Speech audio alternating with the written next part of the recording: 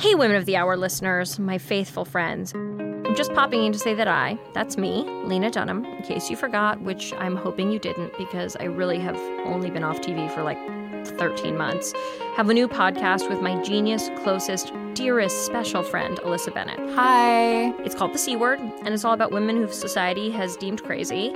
And it's available exclusively on Luminary, a new podcast app, which you can download right now if you want. And it's not free, but I would dare to say it's worth it. And because we love you all, we wanted to give you a special preview of our very first episode. Alissa, what do you think is the thesis of our show, if you could distill it? I mean, I think our show is about instances where women have public ruptures and everyone talks about it for a little while and then everyone forgets it. We're here to revisit the ways in which women have been shamed by culture and sort of give new context and light to those experiences and have a little fun in the process. And also, I think something that comes up again and again in these episodes is, you know, there are always these moments where either one or the both of us will deeply relate to these moments that have been called crazy or psycho. Well, we're both former drug addicts, current psychotics.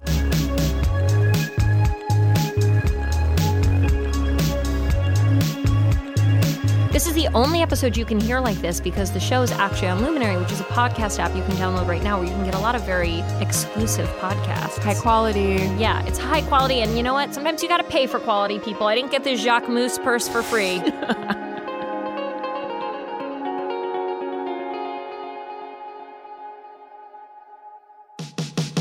How insane is this alleged used vibrator criminal? Poor little rich girl. Madcap Band-Aid heiress. Tabloid terrorist. Disaster. Troubled. Grim. Her death signifies the true end of the Hilton brand of way too wealthy vapidity.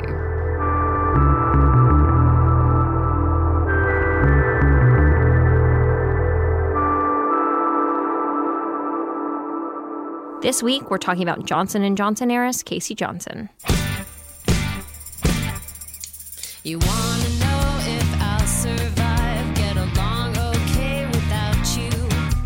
I'll be fine, yeah, I'll be alright. No, that's a lie, I will fucking die. Hello and welcome to The C Word, the show where we discuss women who society deemed mad, sad, or just plain bad. And we attempt to untangle who they really were beyond their wild reputations. In short, we're going to talk about women who've been called crazy by sifting through the cultural trash heap of history one rumor at a time. I'm Alissa Bennet, historian of bad behavior. And I'm embattled star Lena Dunham. And we will never call you crazy.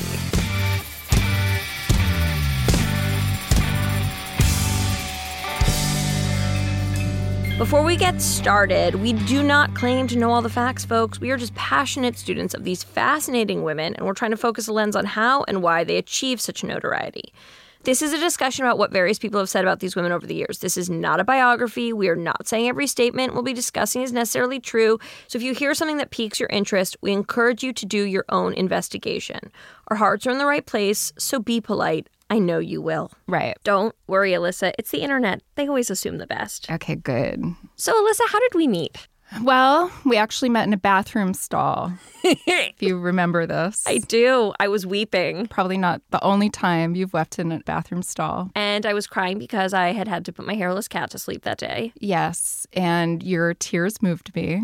And you cried too. I embraced you. We wept together. I mean, we should say that we were going to college together. It wasn't like a McDonald's bathroom stall. And that I was 40 and you were 12. Well, you were coming back to school having been a supermodel. And I remember you were like, I'm just moving here from Brussels. Do you like my corset that I bought at a Victorian market? Like, it was a lot to handle. But I also feel like a lot of times in this class that we attended, people were kind of like, shut up, Lena Dunham. That's what made me love you, and I want you to talk forever. And then the rest is history. Here we are. We've got a podcast.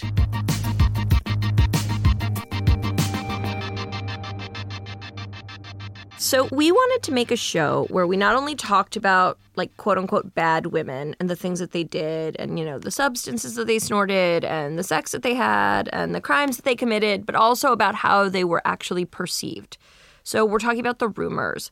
We're talking about the press coverage. We're talking about the public rhetoric and how they were made into punchlines. And right. As someone who's often been called, you know, much embattled or addled or at it again is one I don't like. That's the perspective from which we're going to talk about these women and and the stories around these women, and also try to come at it from a place of compassion, which I think we can all agree is, well, let's face it, we can't all agree on anything, but that is something that is lacking from the public discourse, particularly about ladies.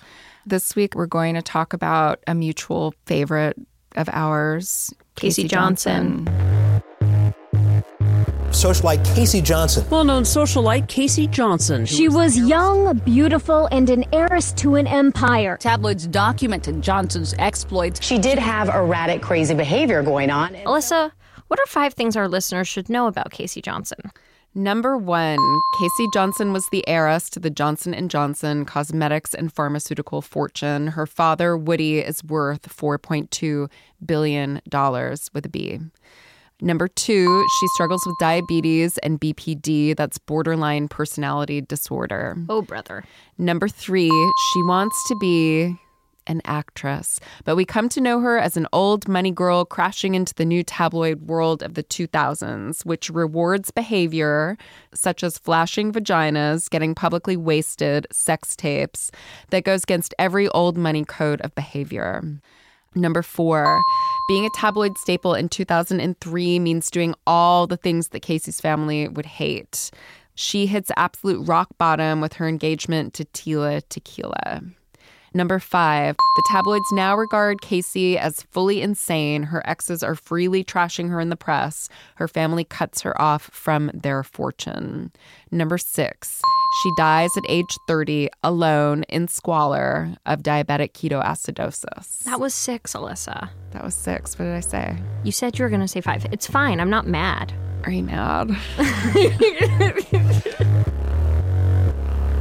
So Casey Johnson was born Sale Trotter Case Johnson in September of 1979 to Sale and Woody Johnson. Woody's great-grandfather founded the healthy beauty aisle staple Johnson & Johnson, and Woody is the owner of the Jets. So they were rich beyond our wildest imaginings. They were rich in a way where I think you can't even imagine what their houses looked like. No, they were rich in the way where, like, if you wanted to get rid of all your money, you wouldn't even know how. You would have to call in a consultant to help you waste your money. Right. You wouldn't be able to spend it all. So tons and tons of money. I think that Casey, over the course of her lifetime, discussed very publicly the fact that she felt like her father was a workaholic. There was probably an element of what I like to call benevolent neglect, which is, you know, you're raised by household staff, dressed in Chanel as a baby.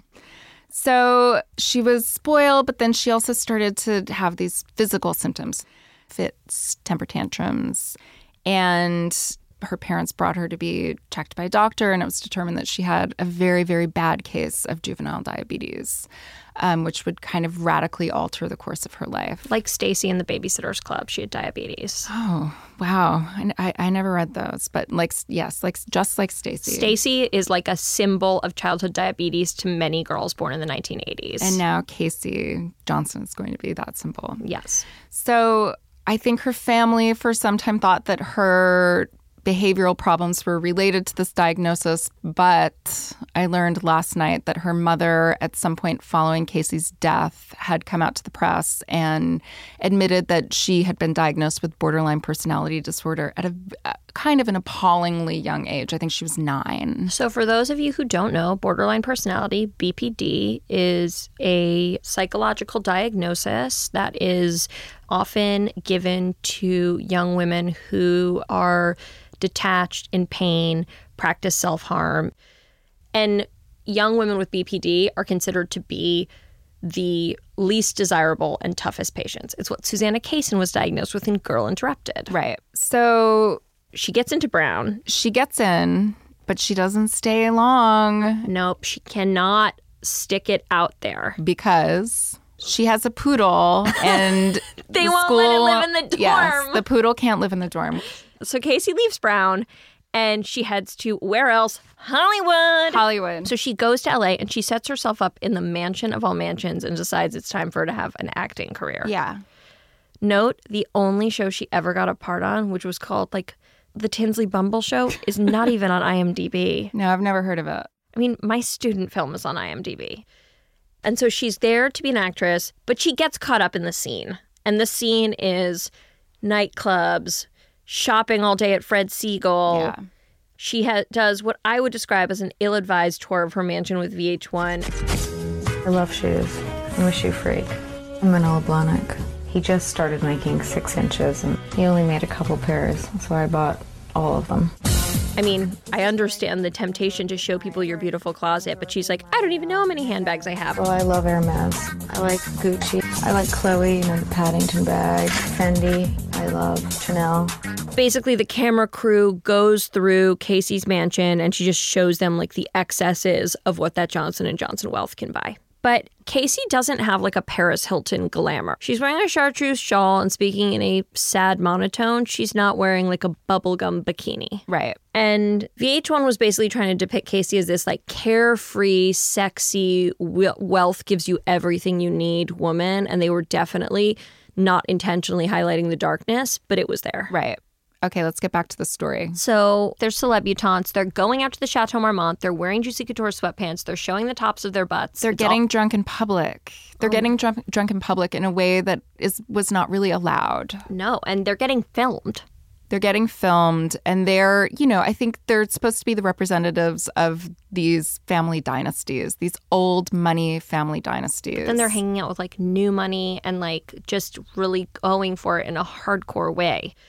Also, Paris Hilton offers Casey a role on The Simple Life, and she says no. Nope.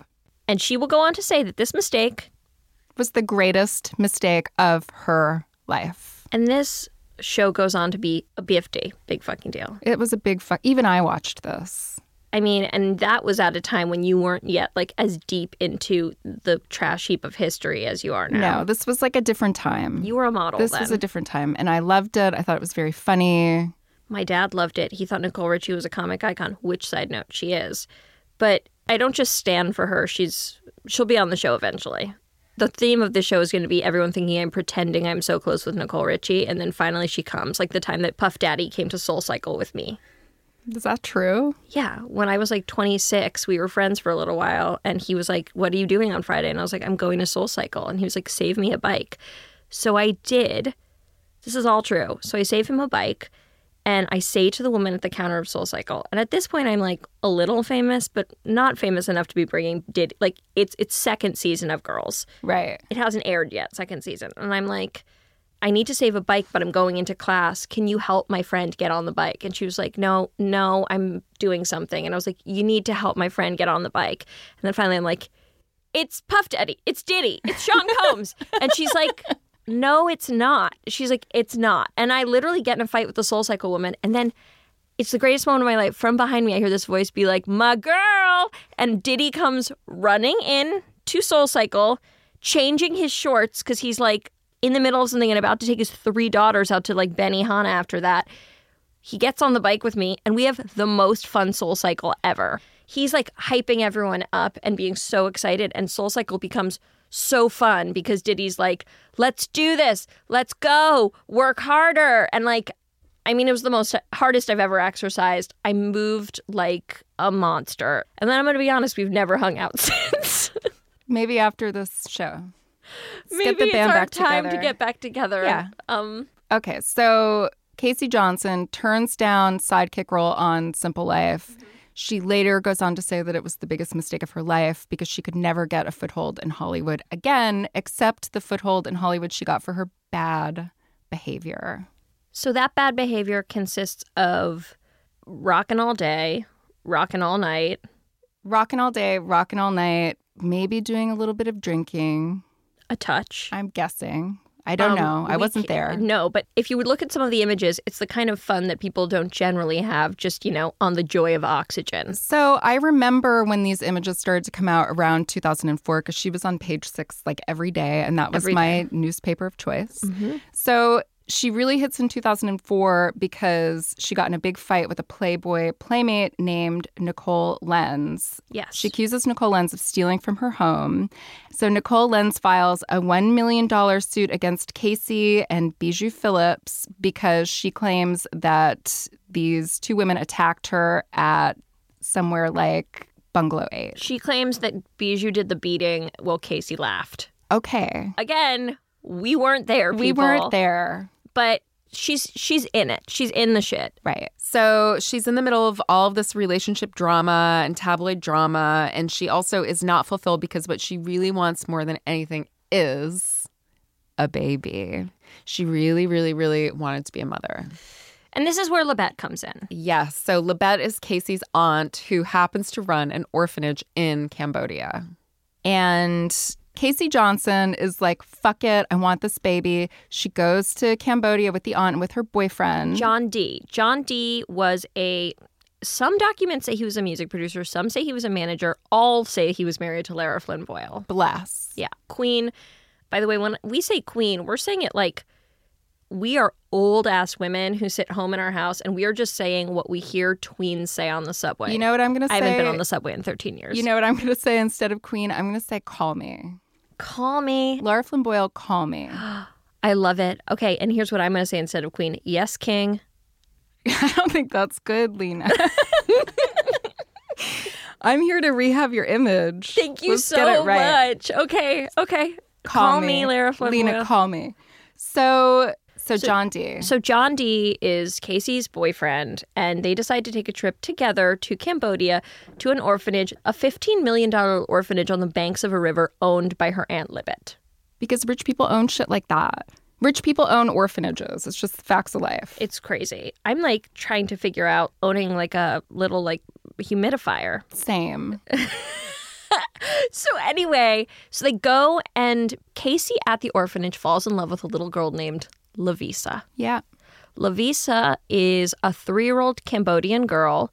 Casey claims that Lavisa was silent from trauma until one day while Casey was feeding her cookies, she said the words, Mommy. Mommy. And in Casey's accounting, which really haunts me, Lavisa goes, Mommy, and without skipping a beat, Casey goes, yes, honey? You know what? I'm going to say it's not impossible. Basically, she falls in love with Lavisa. At this point, she finds out from her aunt that Cambodian law is saying that Americans can no longer adopt Cambodian children. But she may kind of think her aunt is lying because she doesn't want her to have the joy of a child or doesn't trust her with a child. And at the same time, she starts to suspect an unnatural bond between her aunt and John D. And there's another Vanity Fair profile which details Aunt Libet's custody battle with her ex-boyfriend over another orphan named William. And it was a New York Magazine article called Libet in Love. And it's basically clear that something more complicated than what Libet says is going on. Right. So she's not granted custody of Lavisa.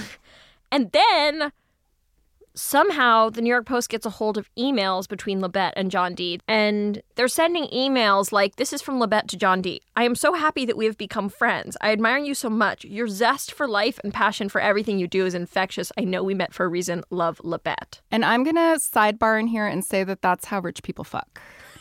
My God.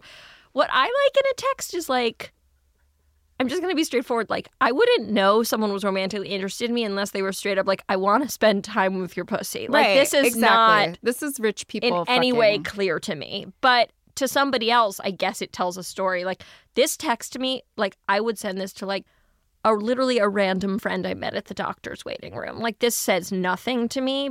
But are you ready for a real hot one? Yeah. I got a very unhappy phone call from Casey telling me that if I ever talk to you or your mother again, she will never speak to me again. And then she went down the litany of your crimes. She is very vindictive. Let's let the storm die down a little. She'll buy another dog and move on, I'm sure. Best, Libet.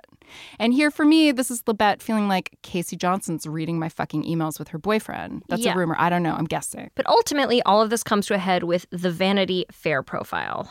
Bless the story. So I remember, I was there. I remember when this article first came out in Vanity Fair. It was called Heiress versus Heiress.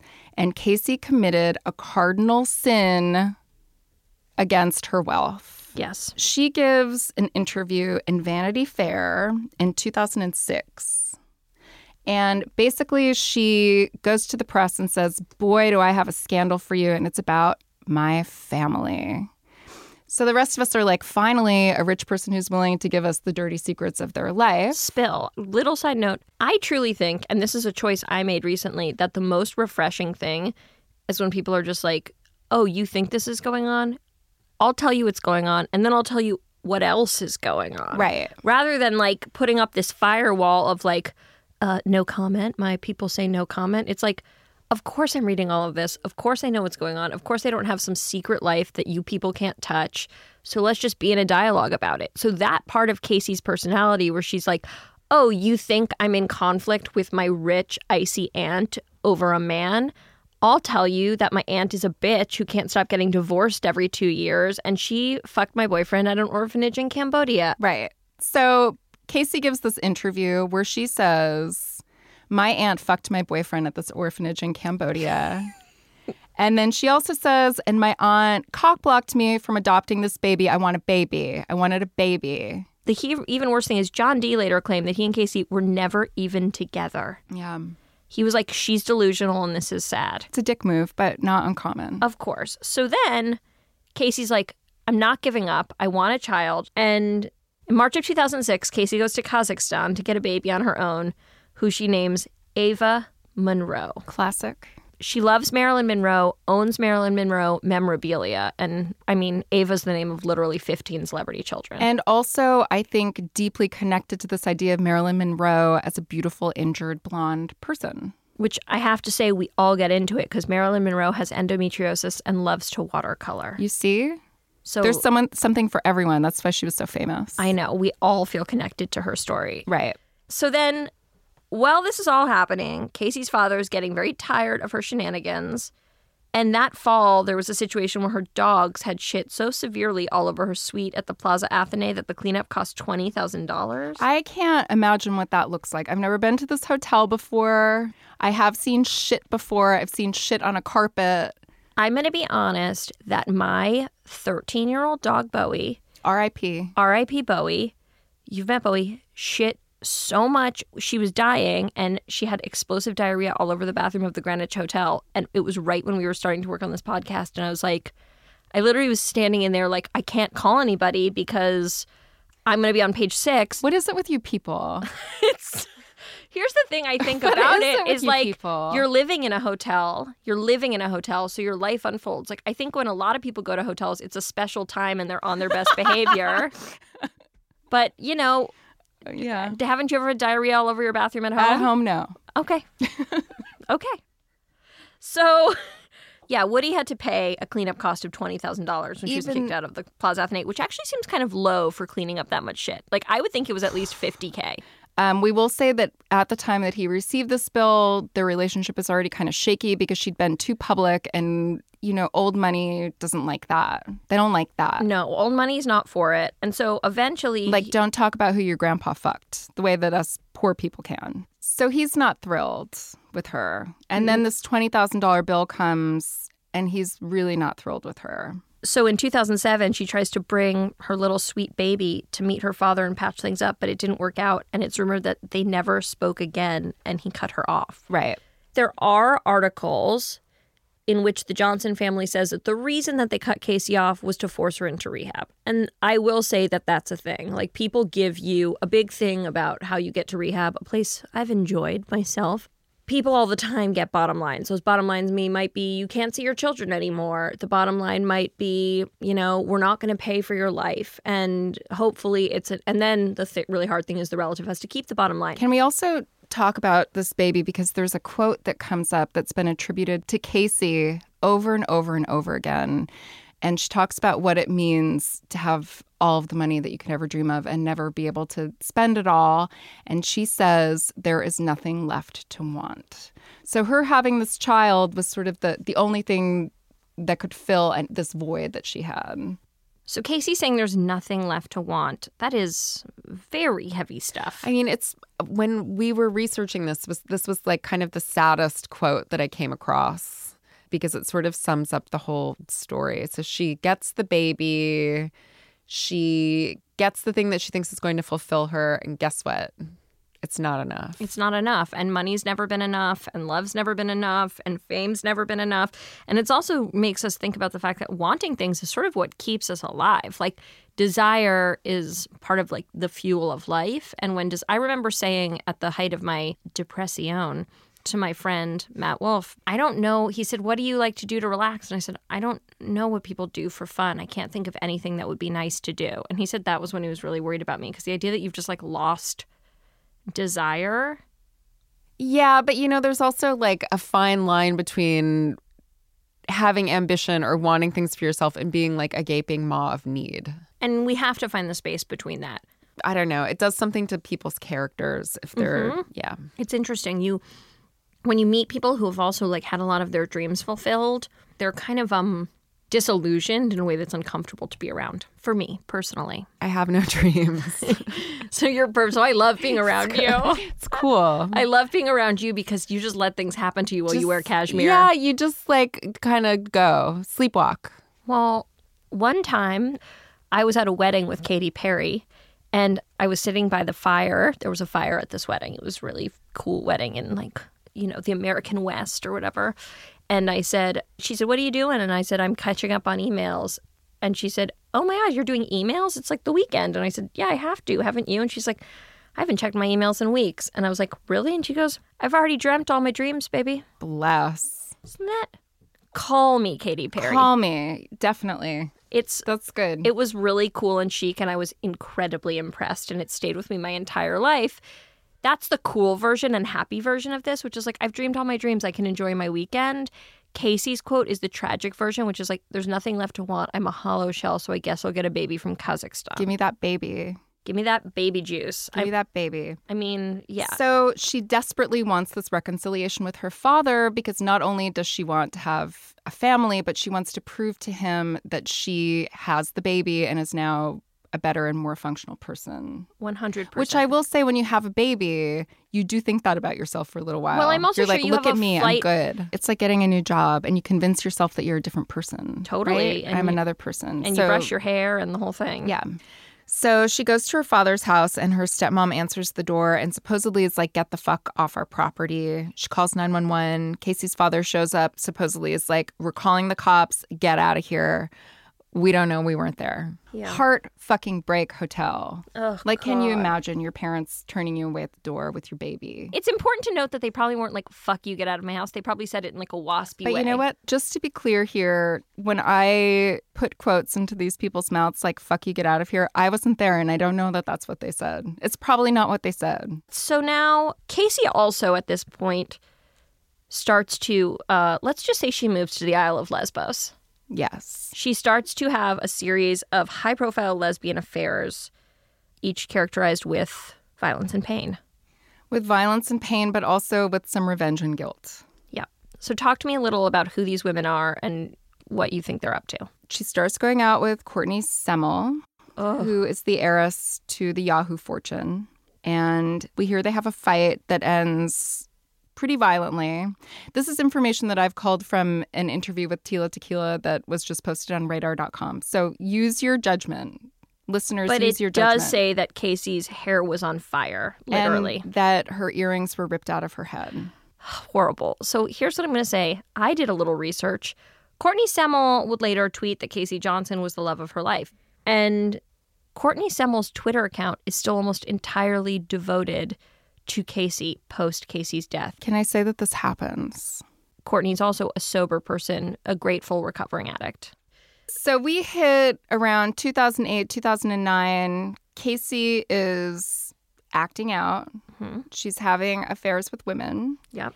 And she hooks up with a young lady named Jasmine Leonard. So we've got Jasmine Leonard, model, sometimes lesbian. So Jasmine and Casey start having this affair. Mm-hmm. Casey's pretty much out of money because her father has turned off the faucet. Yep. Trying to make her behave. Sometimes people think if you turn the faucet off, people will behave. Yep. And she kind of starts really hitting the tabloids in a very big way at this point. And it's not just like a page 6 item that's like, look at the rich heiress getting drunk and maybe laughing while someone smashes a glass in Nicole Lenz's face. It's like, look at the rich heiress who doesn't really have an apartment, who has been going out with this woman named Jasmine Leonard and snuck into her house at night and stole her underwear and used her vibrator and left it in her bed. Between the sheets, like a little gift. Like a gift or a warning. It's really intense, and Also, Courtney Semmel, again, who is considered a real lesbian Don Juan in Hollywood, says that she spotted Casey in Jasmine's underwear. Right. She makes the connection, like, oh my God, I saw Casey. How Courtney Semmel knew whose underwear were whose? Like, did they say Jasmine on the butt? Like, everyone's underwear kind of looked the same, I think. It depends how hot you are, I imagine. If you're really hot, you maybe have spectacular underwear. When I was a virgin, my underwear were so much nicer. You see? Yeah, and then because you were dreaming. Yeah, and then so real. And then you start having sex, and you're like, these people are idiots. You're like, why bother? Yeah, you're like, all good that's enough. That's my life motto. Good enough. So then at this point, Casey's living in a Los Angeles rental that she can't afford, hiding her Porsche in her garage to avoid repossession. Yeah, and I mean, I want to reiterate something that I think is really important in the story that people may or may not remember is that when this was all unfolding in certain corners of the media, it was really huge news. It was really mega news to watch this person that you'd grown up kind of seeing try to come into her own and then sort of fail and then get back up and try again. But, you know, we were familiar with her, and it was really big news to watch this unraveling. And I think that's something that needs to be reiterated here, and it's probably part of our mission statement, is that this is a person who we've largely forgotten about, regardless of how grand her social crimes were. They're sort of, you know, erased a little bit. And what's kind of both incredible and horrible is that when we do remember her, we just remember dead in a way that is not honorable. Right. And that's no way to remember, like, a woman of dignity and grace. So Jasmine's accusations toward Casey get Casey thrown in jail briefly. It's like a grand larceny charge. Yeah, which isn't great. And her mom takes Ava Monroe, which has to be heartbreaking because, as I would imagine, as far as Casey's fallen, that her child is still the deepest part of her heart. Yeah, of course. So the other element of Casey's life that we touched on briefly in the beginning is that she had pretty severe diabetes. So she's like battling this kind of dual diagnosis of diabetes and borderline personality. She's not taking care of herself. Her baby has been taken, which was kind of the thing that was supposed to redeem her life. So Jasmine Leonard says to Page 6, basically, she got bored of buying herself bags and shoes and bought herself a daughter from Kazakhstan in 2007, but was too crazy to look after her. I mean, my God, it would put you in your grave. I also have to say, and this is part of our mission statement, being called crazy, it's like telling someone to shut up. Like, what can you say back? It's so painful because it disqualifies your humanity. And this is also shameful crazy. It's not fun crazy. No, it's not like, girl, you crazy. No, it's like you're fucking crazy. It's like you're fucking crazy. Get away from me. And you're a bad mother. Which is like so the worst painful. Damnation. So painful. The worst.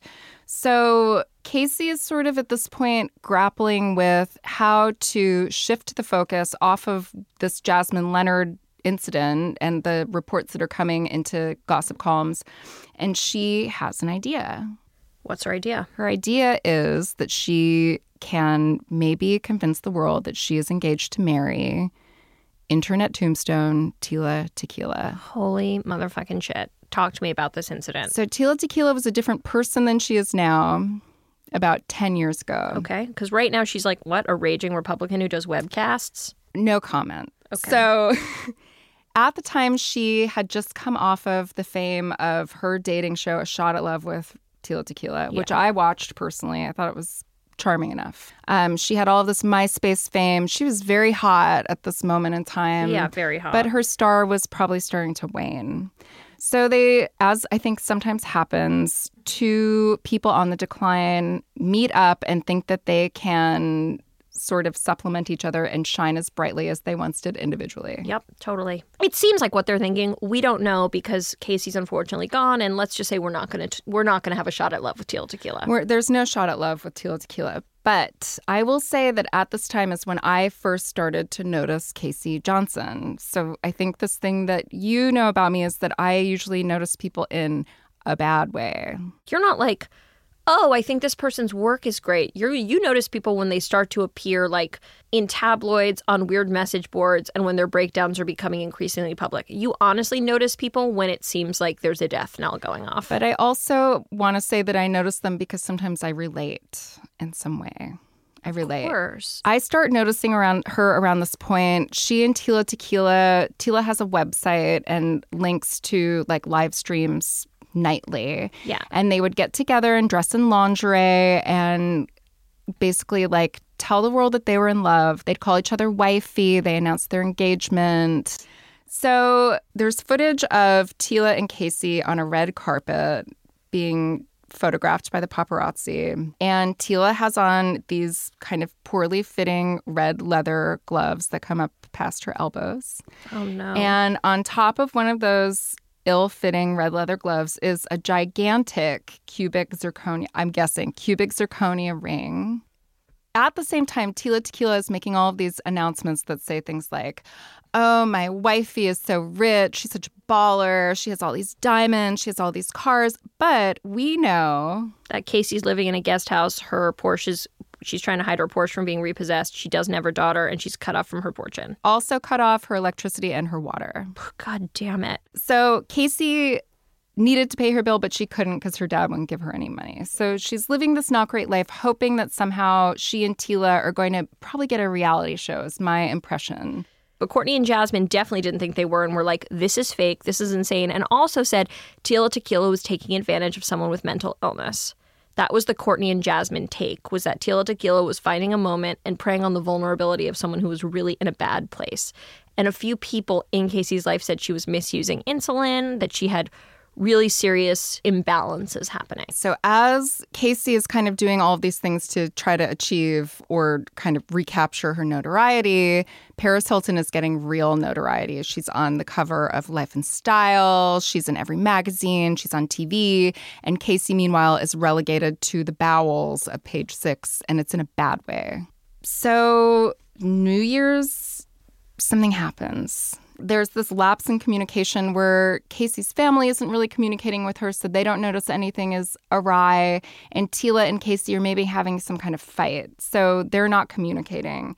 And it was on January 4th, 2010, that someone, I believe it was someone who lived in the primary home that the guest house was attached to, calls 911. They call 911 and they report they believe Casey has died. And that 911 call is really sobering. It's grim. Especially because the person who owns the home does not sound remotely surprised. They don't sound shaken, upset, or surprised. They talk about it as if they have just discovered that, a raccoon that they've always known was under the porch has, come out and sorted through the trash. Like there's just a sense that this was inevitable, this was always going to happen. And they talk to the police in an almost like cheerful tone that just is like, let's get down to business. It's spooky. I'm pretty sure she's ice cold and her hands are turning blue. I have two other people here with me and we all think she's dead. And at one point they say, are you in the room with her? And the woman says, no, we're outside. It was basically a pool house that was attached to a grander house that was called Grumble Knot. Grumble Knot. Don't complain, Lena. Grumble Knot. And she was living in this place that there were rats. The pool was green. There was no electricity. There was no water. So it was quite grim. And next to her body was potentially an empty bottle of NyQuil. That is debated, but there was discussion of misuse of NyQuil. Yes.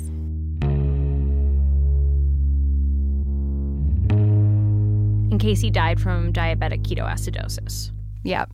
Which is, a really something that she's been like battling her entire life. But we're not doctors. People say stems from not controlling your diabetes and not having a lifestyle that is built for healing.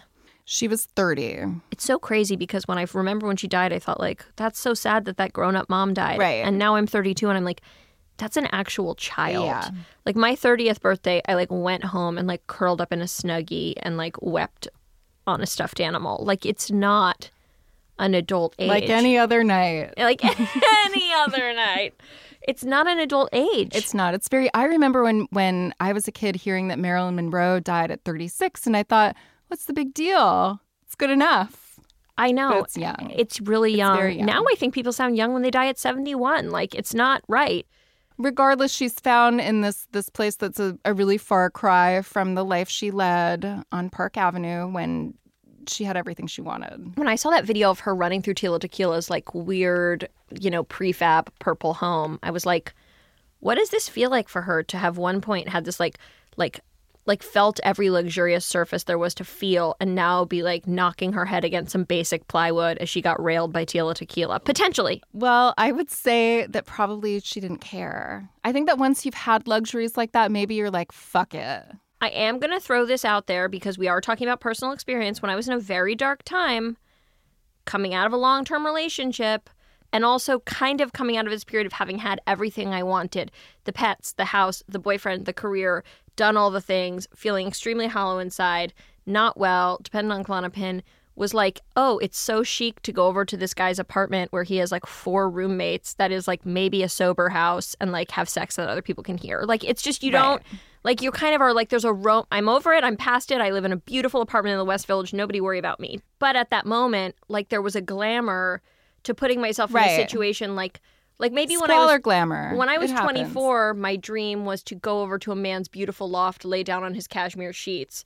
Once I was 31, you were like, this couch cushion is good enough. Yeah, it like wasn't even a couch cushion. Yeah. Like, it's potentially was a bale of straw. I have no clue.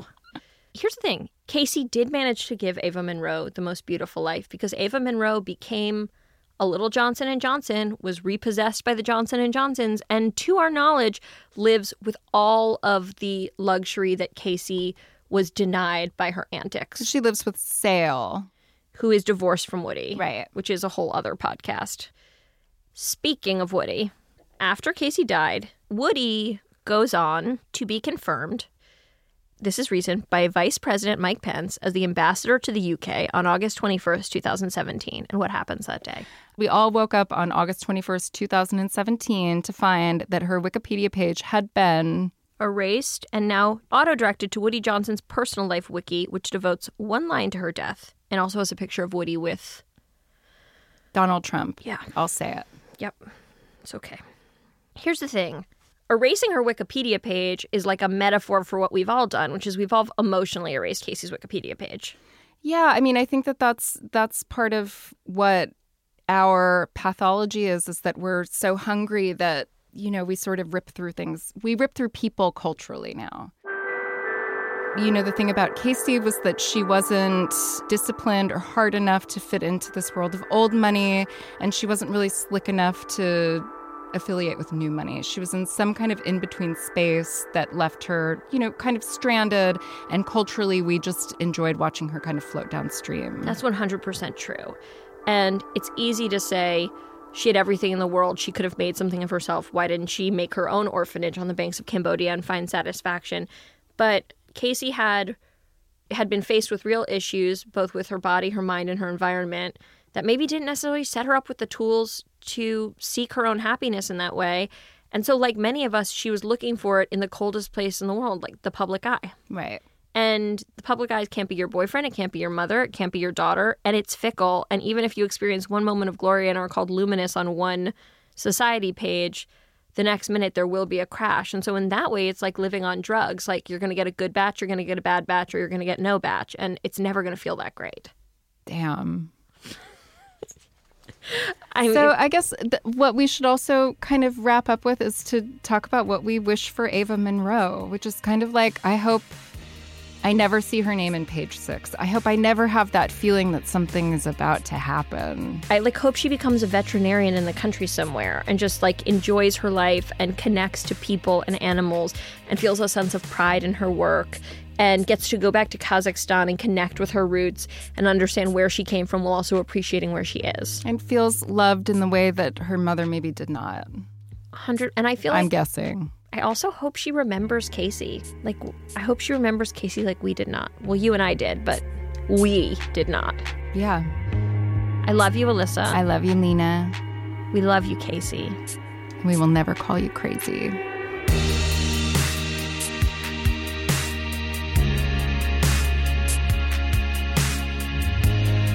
The C Word is a Luminary Media podcast. It's produced by Pineapple Street Media and Good Thing Going Productions. Our producers are Dina Kleiner and Liz Watson. Diane Hodson is our associate producer. Jenna Weiss-Berman and Max Linsky are our executive producers and my personal favorite people to flirt with in the office. Our theme song is by Liz Phair. Yes, you heard it.